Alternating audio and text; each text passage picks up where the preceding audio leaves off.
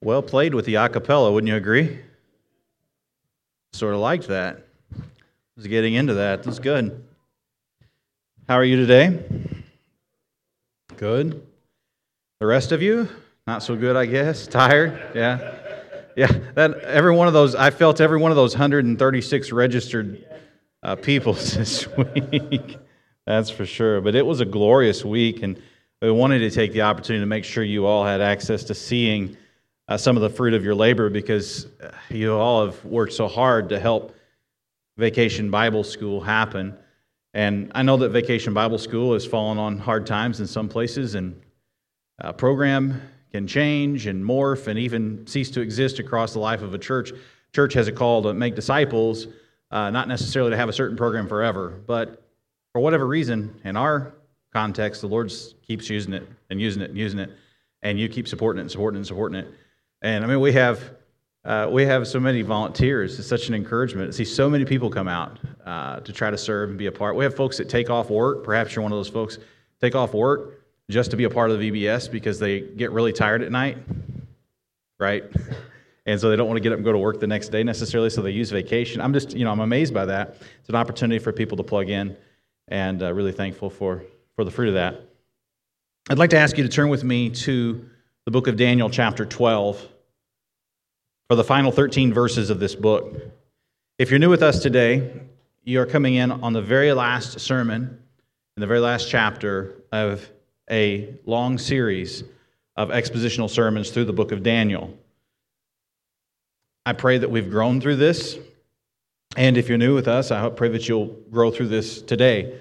It is our habit to preach through books of the Bible consecutively with expositions, and we intend to start Exodus next week for your information. Daniel chapters 1 through 6 tells the story of Daniel and his three friends carted off to exile in Babylon, living a life filled with tension, facing persecution from Nebuchadnezzar and Belshazzar and Cyrus. Daniel represents how rulers come and go, but God's people stay, they endure. Daniel's chapters 7 through 12 covers the same time frame, but more movement toward apocalyptic vision. In fact, the second part of the book is 4 apocalyptic visions. So when we come to Daniel 12, we're situating ourselves in the 4th of 4 apocalyptic visions, which was given to Daniel in and around the 530s BC upon the returning from exile, being allowed to return home for most of God's people that wanted to go, but not Daniel. Daniel had to stay in Babylon as an administrator in the now ruling Persian Empire. He's probably in his 80s as he's receiving this last vision that's recorded for us in Holy Scripture in Daniel 12. And Daniel 10, 11, and 12 shapes that vision for us. It shows us in Daniel 10 what it's like for Daniel to have this encounter with the divine.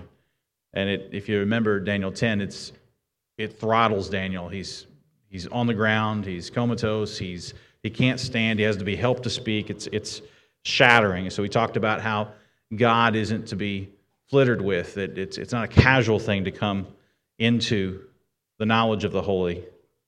And what we have in chapter 11 is the meat of the vision, which last week came across, at least for part of the sermon, as one big history lesson, because the north and the south, in terms of the Seleucids and the Ptolemies, they warred over the space that God's people were called back to in Jerusalem. And they took their wrath out when one of them would lose, the other one would retreat, and very often would take their wrath out on Jerusalem. And the apex of this was Antiochus IV Epiphanes, who desecrated the altar in Jerusalem and is the seminal figure toward the end of Daniel 11 and is being alluded to as a type in Daniel chapter 12, as a type of wicked ruler that would punish God's people for his own wrathful purposes. So when Daniel 11 zeroes in on Antiochus IV Epiphanes and his rage that he took out on Jerusalem for about 3.5 years, that time frame becomes really important for the text of Daniel chapter 12. You're going to hear reference to a time frame like that. And the Maccabees, the Maccabeans, the Jewish Maccabean faithful, fought back against Antiochus Epiphanes. And when they did that, they essentially established control, puppet control, for about 100 years. But the cost to the people was tremendous. Estimates of 80,000 men, women, and children were killed just simply for believing the Scriptures and trying to practice faithful sacrifice. In other words, it would be the functional equivalent of us being wantonly murdered, man, woman, and child, for worshiping our God faithfully today. It would be the same sort of thing that was going on then. And we see that the faithfulness of God's people came at a tremendous cost. One theologian, Don Carson, noted it like this. He said, Antiochus IV stopped the daily sacrifice at the temple and substituted the sacrifice of pigs, which were considered unclean. And he dedicated those sacrifices to Baal Shaman, which was the Syrian equivalent of the Greek god Zeus. And so Antiochus IV set up in the temple this original abomination that causes desolation that you're going to hear about in our reading today. I feel the need to frame some of this because there's some language that's foreign to us, some phrases that are foreign to us. I want to explain it a little, read it, and then explain it a little more and make application because some of it is difficult and foreign for us. So the New Testament picks up on the phrase, the abomination that causes desolation, in Matthew chapter 24, Mark chapter 13. And the New Testament uses the phrase to describe a future sacrilege, some kind of future sacrilege. So we see the transtemporal nature of prophecy, of apocalyptic literature in the Bible. We see this language of 3.5 years picked up in the New Testament as well in the Apocalypse to John, Revelation. What we find there is the 3.5 years or thereabout is picked up in Revelation 11, 12, and 13. Revelation 13 picks up with the dragon appointing a beast that desecrates the worship and attempts to falsify God's people. In Revelation 12:6, we have a war with none other than Michael, and Michael is exactly where we pick up with in Daniel chapter 12. It's the figure that is mentioned in Daniel chapter 12, beginning in verse 1. 3.5 years might be thought of as a shortened period of time, half of a fullness of time. We know that 7 days represents a full week of creation. We've talked about 7 as a number of fullness or completion. Revelation uses 7s all over the place, and I think that very likely 3.5 years, the number of days it's mentioned that references 3.5 years, or a time, times, and half a time is likely referencing half of a complete number, or a little over half, which we'll get into momentarily. Daniel chapter 12 splits at verse 5, between 4 and 5. So we're going to take it on 2 parts today. That's the way I'll preach it. I'll preach the first 4 verses as God's provision for the saints, and I'll preach verses 5 to 13 as a call for the saints to persevere. So provision and perseverance, I think, thematically explain the 2 sections here.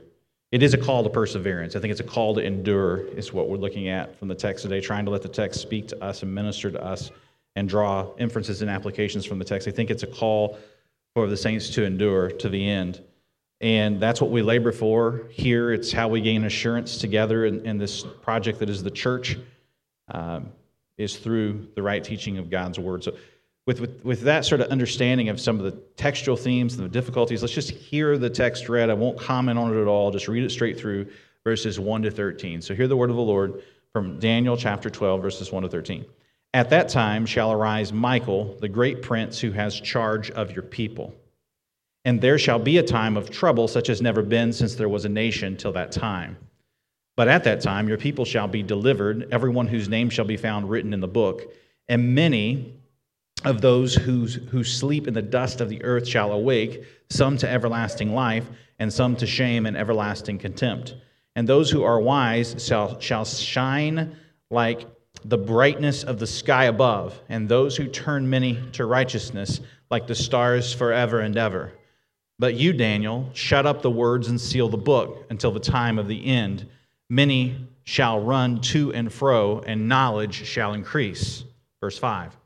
Then I, Daniel, looked, and behold, two others stood, one on this bank of the stream, and one on that bank of the stream. And someone said to the man clothed in linen, who was above the waters of the stream, How long shall it be till the end of these wonders?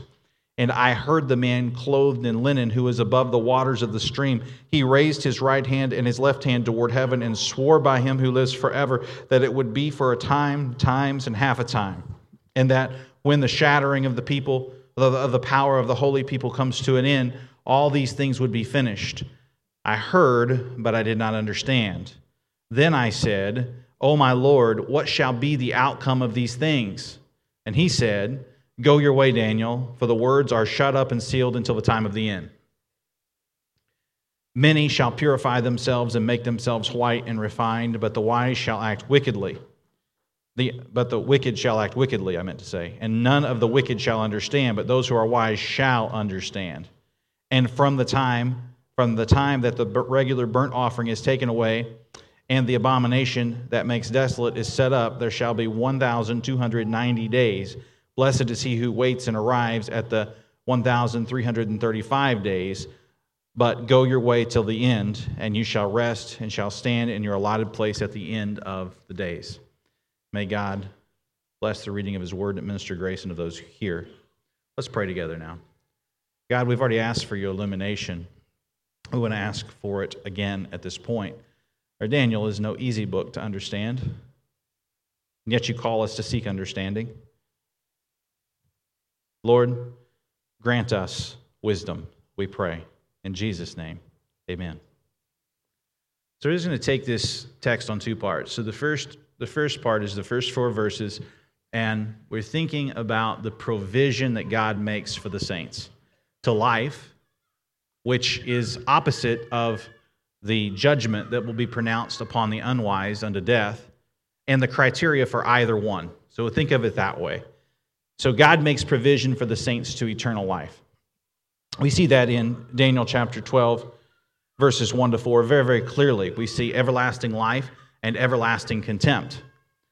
The Bible teaches that after death, believers go immediately to be with Christ. Like the thief on the cross, today you'll be with me in paradise, not tomorrow, Luke 23:43 says. Or to depart this body is to be at home with the Lord, 2 Corinthians 5:8 says. Or for Paul the apostle, to live is Christ and to die is gain, Philippians 1:23. Immediate gain. In Revelation chapter 6, verses 9 to 11, deceased saints appear aware of this earthly drama and are concerned for how long, O Lord, this will go on during the age of our time as the church. Revelation chapter 6, verses 9 to 11 really confirms this thought process. Revelation chapter 6, verses 9 to 11 say, When he opened the 5th seal, I saw under the altar the souls of those who had been slain for the word of God and for the witness they had borne. So what we have here is sacrificed souls, martyrs. And they cried out with a loud voice, O sovereign Lord, holy and true, how long before you will judge and avenge our blood on those who dwell on the earth? Then they were each given a white robe and told to rest a little longer until the number of their fellow servants and their brothers should be complete, who were to be killed as they themselves had been. So God makes provision for the saints to eternal life, and there's concern for this drama as we've passed on from these earthly scenes. But God also makes judgment on the unwise to eternal death.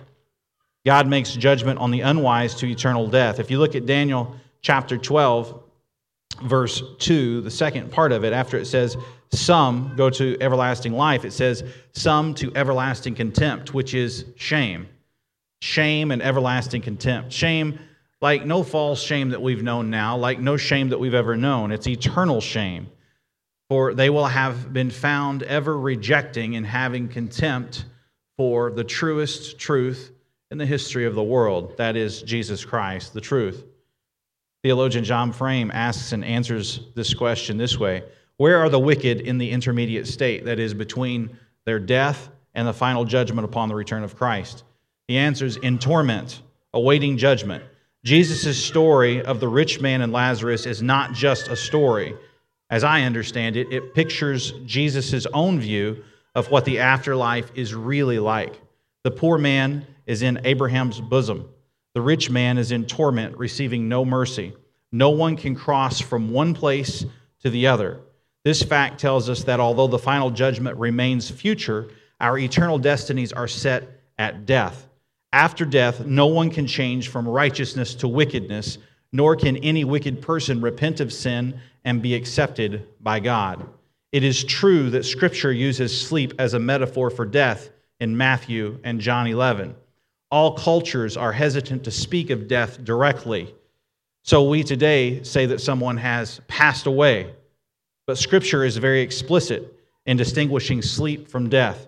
In John 11:11-14, Jesus says that his friend Lazarus has fallen asleep. But when the disciples misunderstand and question him further, he tells them plainly, Lazarus has died. Sleep is enough like death to be used as a metaphor for death, but the Bible clearly does not regard the two as the same. So God makes judgment on the unwise to eternal death, same as he has made provision to have us found at judgment worthy of eternal life. So by what criteria? What criteria is used to determine whether one passes to eternal life or eternal contempt? It seems to be found right in the text itself. Daniel chapter 12, verse 3, it says, "And those who are wise shall shine." Later it says the wise shall understand, but here it says the wise shall shine. Hard to spit out. The wise shall shine. Say that 5 times real fast. The wise shall shine. The wise shall, very hard to say. The wise shall shine. Like the brightness of the sky above, and here's our answer, those who turn many to righteousness, like the stars forever and ever. So there is a turning of many to righteousness. It is a role that is played by the believers for those who will believe. That is calling them to turn to righteousness, ostensibly from unrighteousness. So the criteria for everlasting life, rather than everlasting contempt, is turning to righteousness during this very life. That fuller righteousness is Christ's righteousness. In another place in Scripture, Scripture teaches that though Jesus did not sin himself, he became sin for his people, for us, that we might become the righteousness of God, that we might become righteous, that we might turn to righteousness and be found righteous. It is true that we who put our whole trust in Christ do not hope in ourselves or our own current righteous acts, but we do start to show the illumination of Christ in us. We start to show the work of the Spirit in our lives, more or less. The shining, like the brightness of the sky above that's mentioned, the watching world can see in the church, in her brighter moments, a light shining in a dark world. Perhaps that's why the Gospels can say things like, wisdom is proved right by her actions, because our actions prove wisdom right. Most assuredly, it's why James writes the way he does about justification, having works follow it in James chapter 2, putting no ground for salvation in our works, but saying that Christ's salvation in us produces works. And the watching world sees. Sometimes they see and join. Sometimes they see and resent. But they watch and they see. Christ is the wise. Christ is wisdom personified. No matter how much an unbeliever increases knowledge in subjects, Daniel 12:4 says that they're like running to and fro, or like the New Testament says it, ever learning but never arriving at a knowledge of the truth. Always learning but never arriving at the knowledge of the truth. In this context, like the book of Proverbs, it is he who wins souls that is wise. I wonder today, is your soul won to Christ? I ask you today, are you wisely working to turn many toward righteousness, as Daniel 12:3 ends? The indication here is you must turn from your unrighteous sin and turn to Christ. These are what we call two sides of the same coin of salvation, of your name being written in God's salvation book, the Lamb's book of life, as it's termed in another place. It's to turn from something and to someone. It's to turn from your sin, that's repentance, and it's to turn to Christ, that's faith. So the gospel being received for salvation is about both repentance and faith. We cannot take away from salvation repentance. We must repent. How could you rightly have faith in Christ and run from His righteousness and His calls to obey His commands? It's antithetical. It makes no sense. You can't love that which Christ hates and claim to love Christ. It makes no sense. So repentance is part of it, a godly remorse, to put it in the language of 2 Corinthians. But at the same time, our repentance will never be thorough enough and careful enough to justify ourselves. Our repentance is an act of good faith. It is faith that commands victory. We must have faith in the risen Lord Jesus Christ for our salvation, for our righteousness. Faith and repentance are two sides of the same gospel coin, and it's a gospel, unbeliever, that I want to share with you today in no uncertain terms. Unbeliever, there is no time to spare. You're not guaranteed tomorrow, but even if you get tomorrow, there is no guarantee that tomorrow will make a more compelling case than today. In fact, it may be less as you become more and more anesthetized to the truth that's been told to you again and again and again. We pray that you would be sensitive to the Spirit, but unbeliever, I must tell you that the wisest decision you will ever make is to trust Christ. There is no wiser decision than to trust Christ. In our age that's been dubbed the information age, we are rightly described as ever increasing in knowledge, and yet our sense of spiritual things may be as dull as ever. How much we need Christ at work in us and through us to preach the message of true truth to a world that's ever so confused. And oh, how I call you to the salvation that's freely offered to you today, that you must receive it. There will never be a day like today for you to believe on Christ for salvation. And that is all that it is. I'm not writing for you a model prayer. I'm asking you to pray a prayer of good faith for the first time, to say, maybe with your eyes wide open and maybe under your breath right now, in spite of the words I keep saying in the sermon, God, forgive me, a sinner. Save my soul. Faith and repentance is wrapped up in those simple sentences. It's not about exactly what you say. It's about the heart behind what you say. It's about turning to the Lord and trusting Him. But there's no time to spare. When you receive Christ, you receive what He's already made available to you in His work, in His death, burial, and resurrection after His perfectly lived life. And you receive what's to come after His ascension. At His ascension, He said He would come again. And your salvation is evidence of His prior work in you. It's assurance of everlasting life, to use the language of this passage, rather than everlasting contempt. If you hold Christ in contempt, you have no claim on everlasting life. You will be in contempt of God's righteous, just, final courtroom. And you will carry your contempt for the truth right into eternal torment. Contempt is a good word for our age, isn't it? There's a lot of contempt. I suppose a good bit of it I understand. But I assure you, we cannot rightly aim our contempt toward our Creator. He is not worthy of such a tone.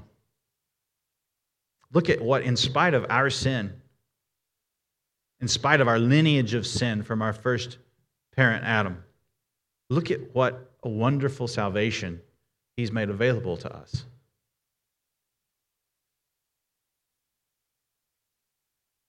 He is so loving toward we, his ugly and wayward sheep. How could we be carrying an attitude of contempt? Let's repent of that today, shall we? Let's repent of any contemptuous attitude. The hues of bitterness that pervade your attitude, let's repent of it today. Let's turn it over to Jesus today. Because you don't want these people watching to see a dull brightness. You want them to see your light shining like a bright light on a hill to see. You want this church's witness of what you're a part of not to be dim, but to be bright for even the dimmest eyes to see. We want our words to be clear so that even the duller ears can hear. We want to proclaim the gospel of Christ in a compelling manner to people all around us. Let go of contempt, bitterness. It's been misdirected if it's been directed at Christ, who has been so loving towards you. And it's misguided if you think that somehow you are winning friends and influencing people by walking around with an air of superiority cloaked in a temperament of bitterness. It is a fearful thing to fall into the hands of a living God, is it not? However, what we as believers have found is that he will not mishandle your fear of him. Not today and not ever. He won't mishandle your fear of him. For the fear of God, Scripture says, is the beginning of knowledge, of truth. I'm so sorry for the deceit and the lies that you've been told, but it's not God's fault. The battle between the deceiver and the truth teller, it wages on. Daniel 12:1 references it with the warring angel Michael heading up the heavenly army to get this truth to you, to get you to trust in the shed blood of Christ and to live on the word of his testimony. Satan ever lives to accuse you, but your humility, even in small part, is evidence of God's work in you.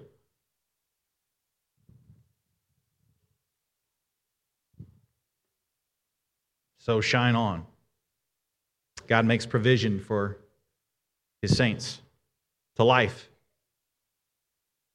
And lift Jesus high. John says in his gospel that if Jesus be lifted high, or Jesus says, then he will draw all men unto himself.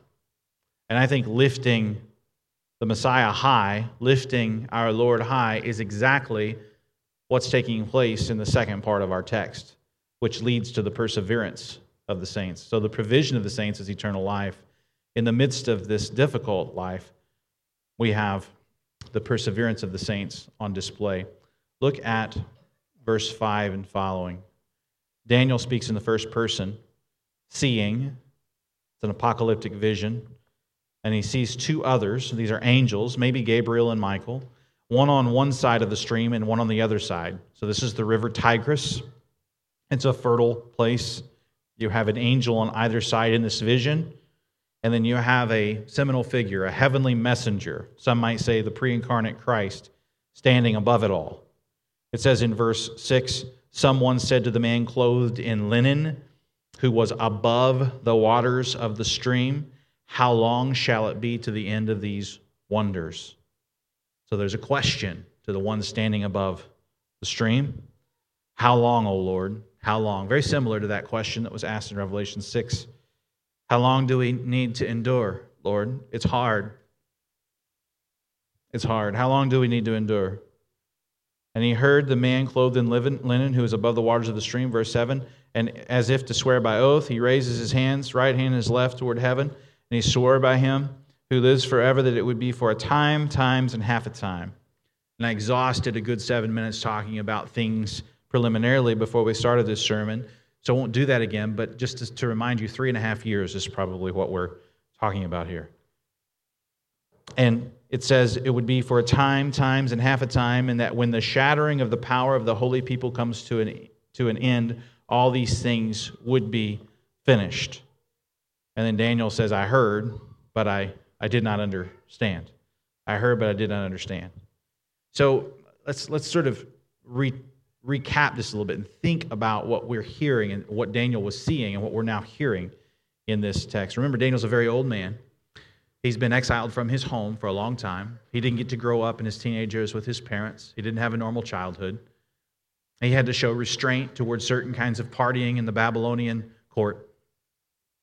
His life was threatened by more than one ruler. He was envied. He was very envied by other people that had administrative positions in the land in which he lived, in the kingdom in which he served. And he sought the welfare of Babylon, like Jeremiah taught them to do, even though his heart was back with temple sacrifice and godly worship in Jerusalem. So he bowed 3 times a day, and he prayed. And he nearly lost his life simply for that, simply for praying, if you remember the Lion's Den saga. And so here's Daniel, very, very old, just hoping that his sacrifice has been efficacious for somebody. He doesn't want his people to suffer anymore. What a wonderful mediator, not the best mediator, what a wonderful mediator, presented as an exemplar mediator to point to a true and better mediator, which of course we know is the Lord Christ.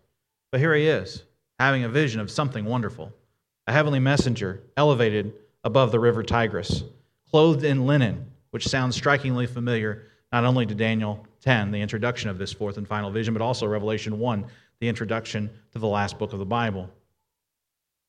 Christ would be born during the reign of King Herod in Bethlehem during the census to the Virgin Mary, seed of the Spirit, around the time that we reckon time with, BC and AD. In fact, Christ splits time.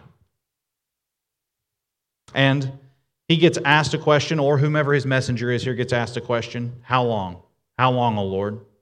A common theme in these apocalyptic texts.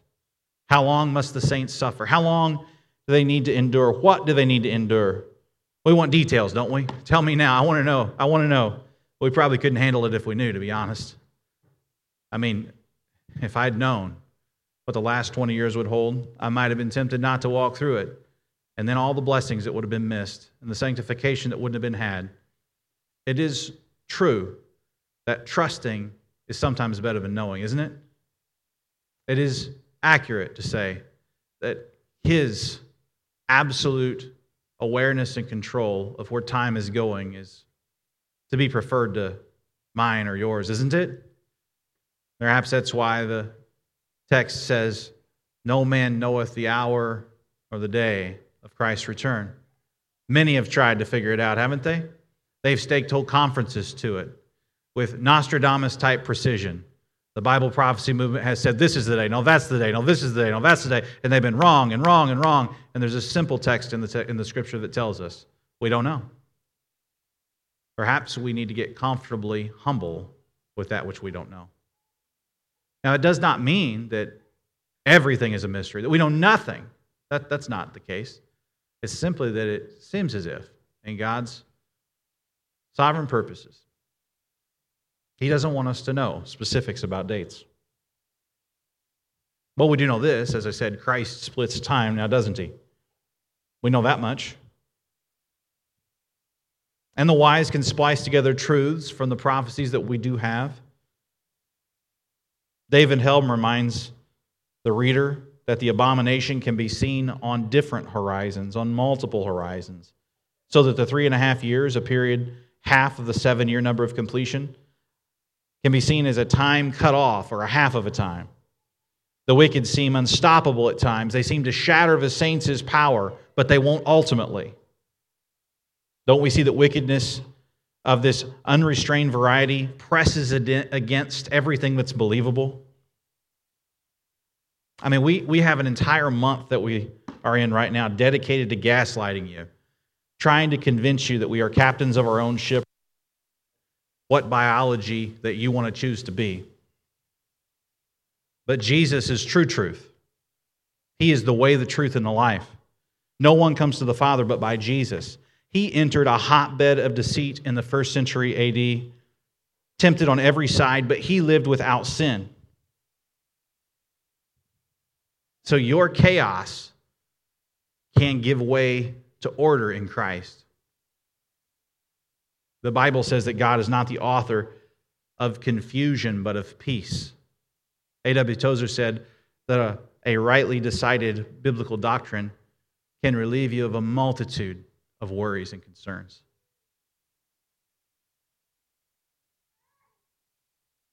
Throughout time, wickedness seeks to elevate its profile. Even before the age of social media, wickedness seeks to elevate its profile. But the wise are the ones that endure. God wants to give you wisdom. He wants to give you understanding. Certainly for this life, but also understanding about everlasting life.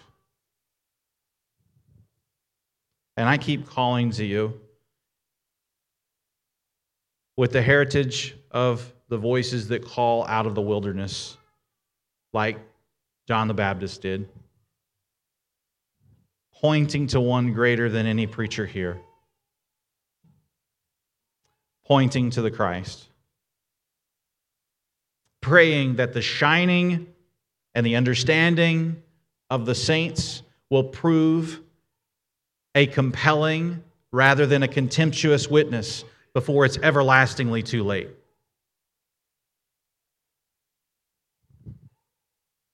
There's a lyric, "Time is on your side." You know, time's not on your side without Christ. In fact, these are the best days of your life. But time is on the side of the believer, isn't it? What is the old adage? You don't want to be on the wrong side of history. But you can't be on the wrong side of history if you're on Christ's side. I mean, you may be accused of that, but you can't be, ultimately. Telling people the truth is not just a matter of sort of checking the box of being self-righteous. We must be the ones that preserve the category of true truth. Like, we have to talk truthfully, because Jesus knew no lies. Righteousness commands us to speak truthfully. And there will be Antiochian times where God's people aren't just marginalized, but they're murdered, where the worship of God will be met with the barrel of a gun. That doesn't change the trueness of truth, does it?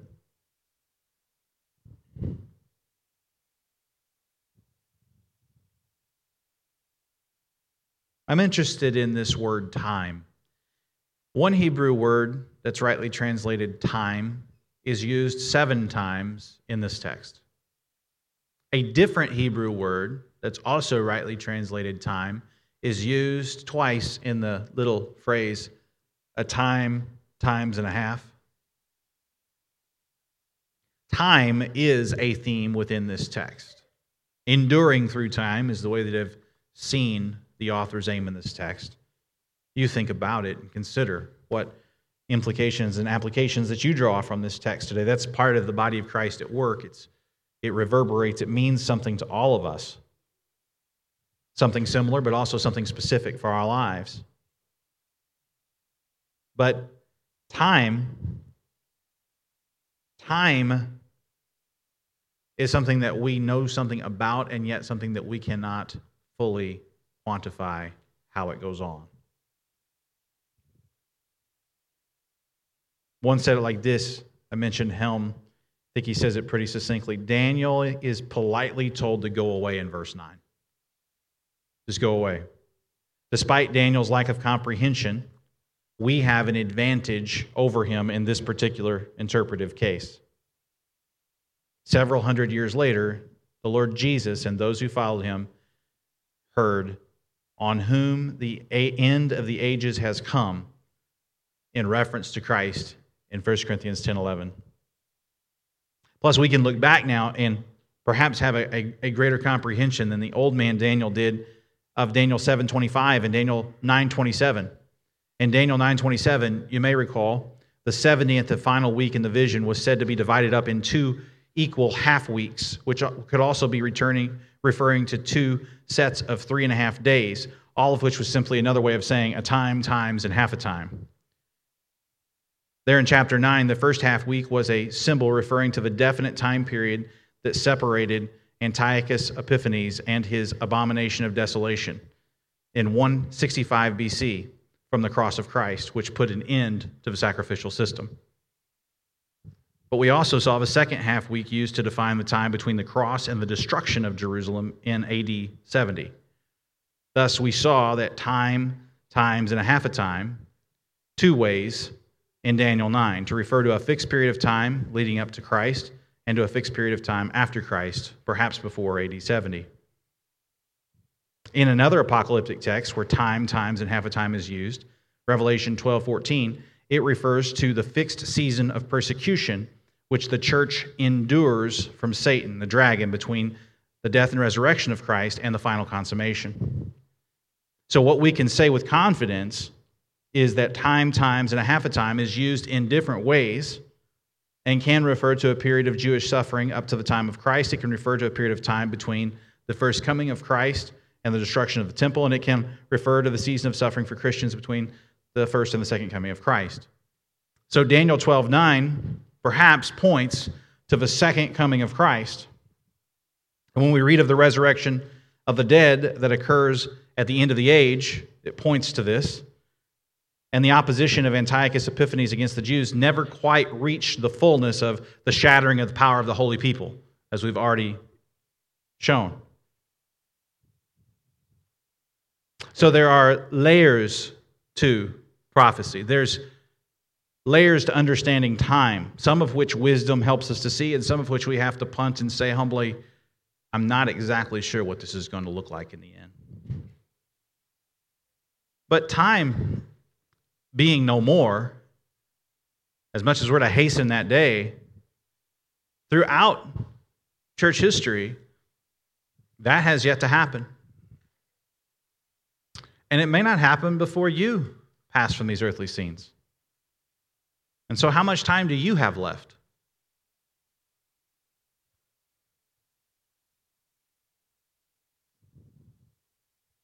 This text speaks to you. Look at verse 12. Blessed are you, blessed is he who waits. Waits. Wait well. Wait well. And he arrives at the 1,335 days. That's exactly 45 days after the 3.5-year approximation that's already been mentioned with the 1,290 days.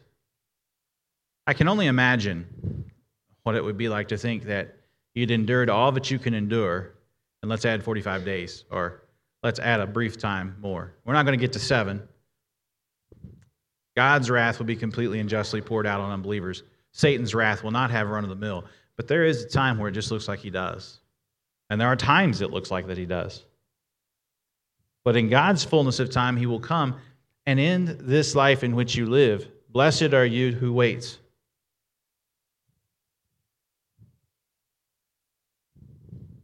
It sounds like a beatitude, doesn't it?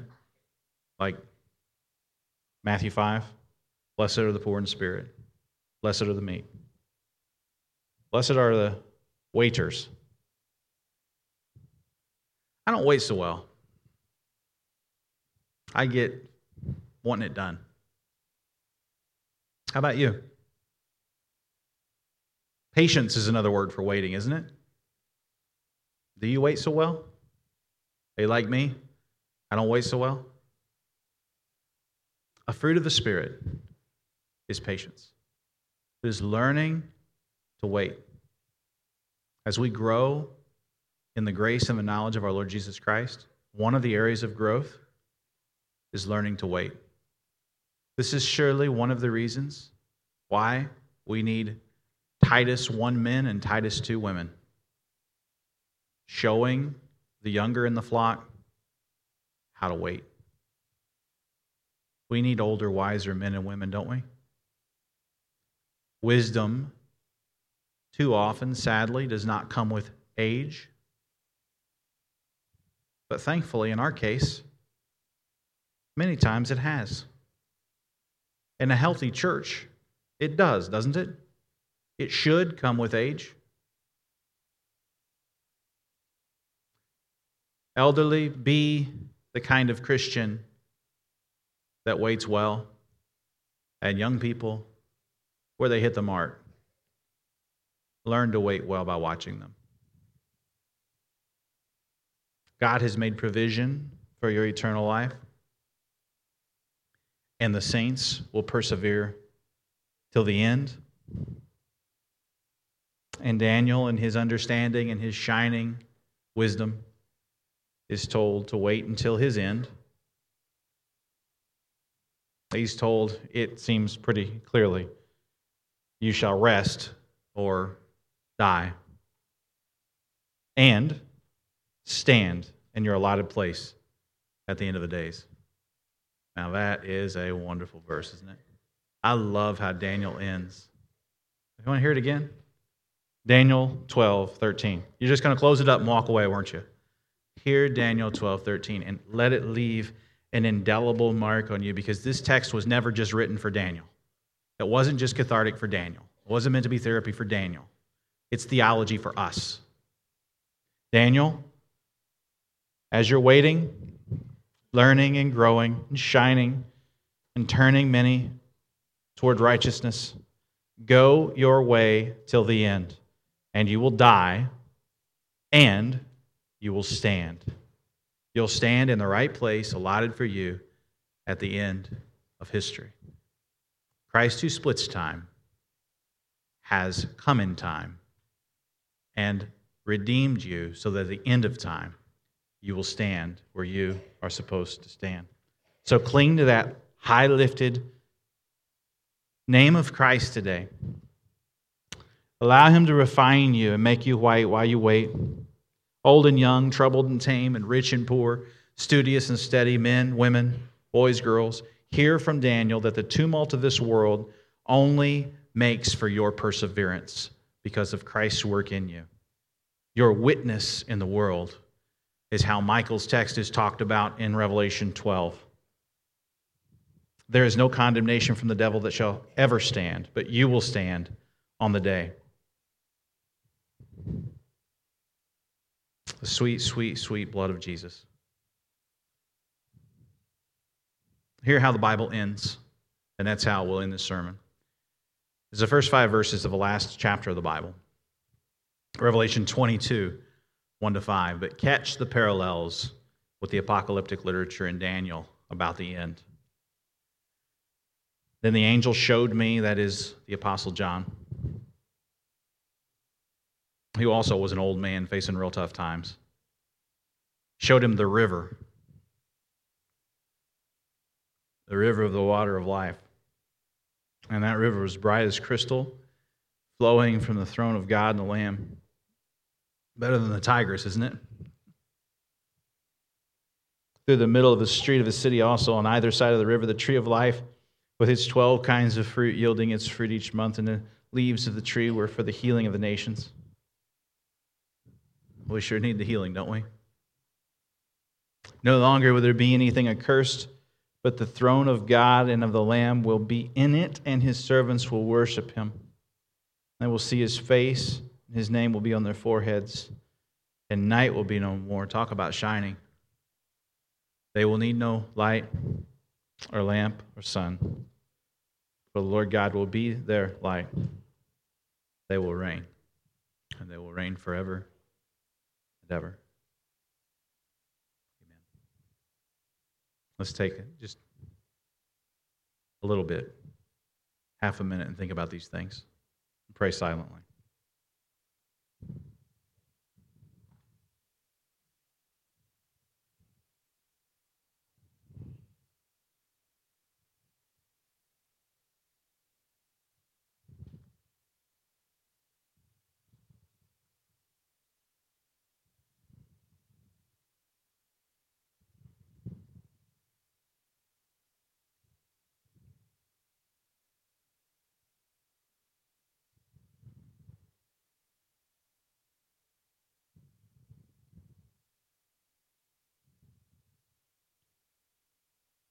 And now let me lead us in a prayer of petition.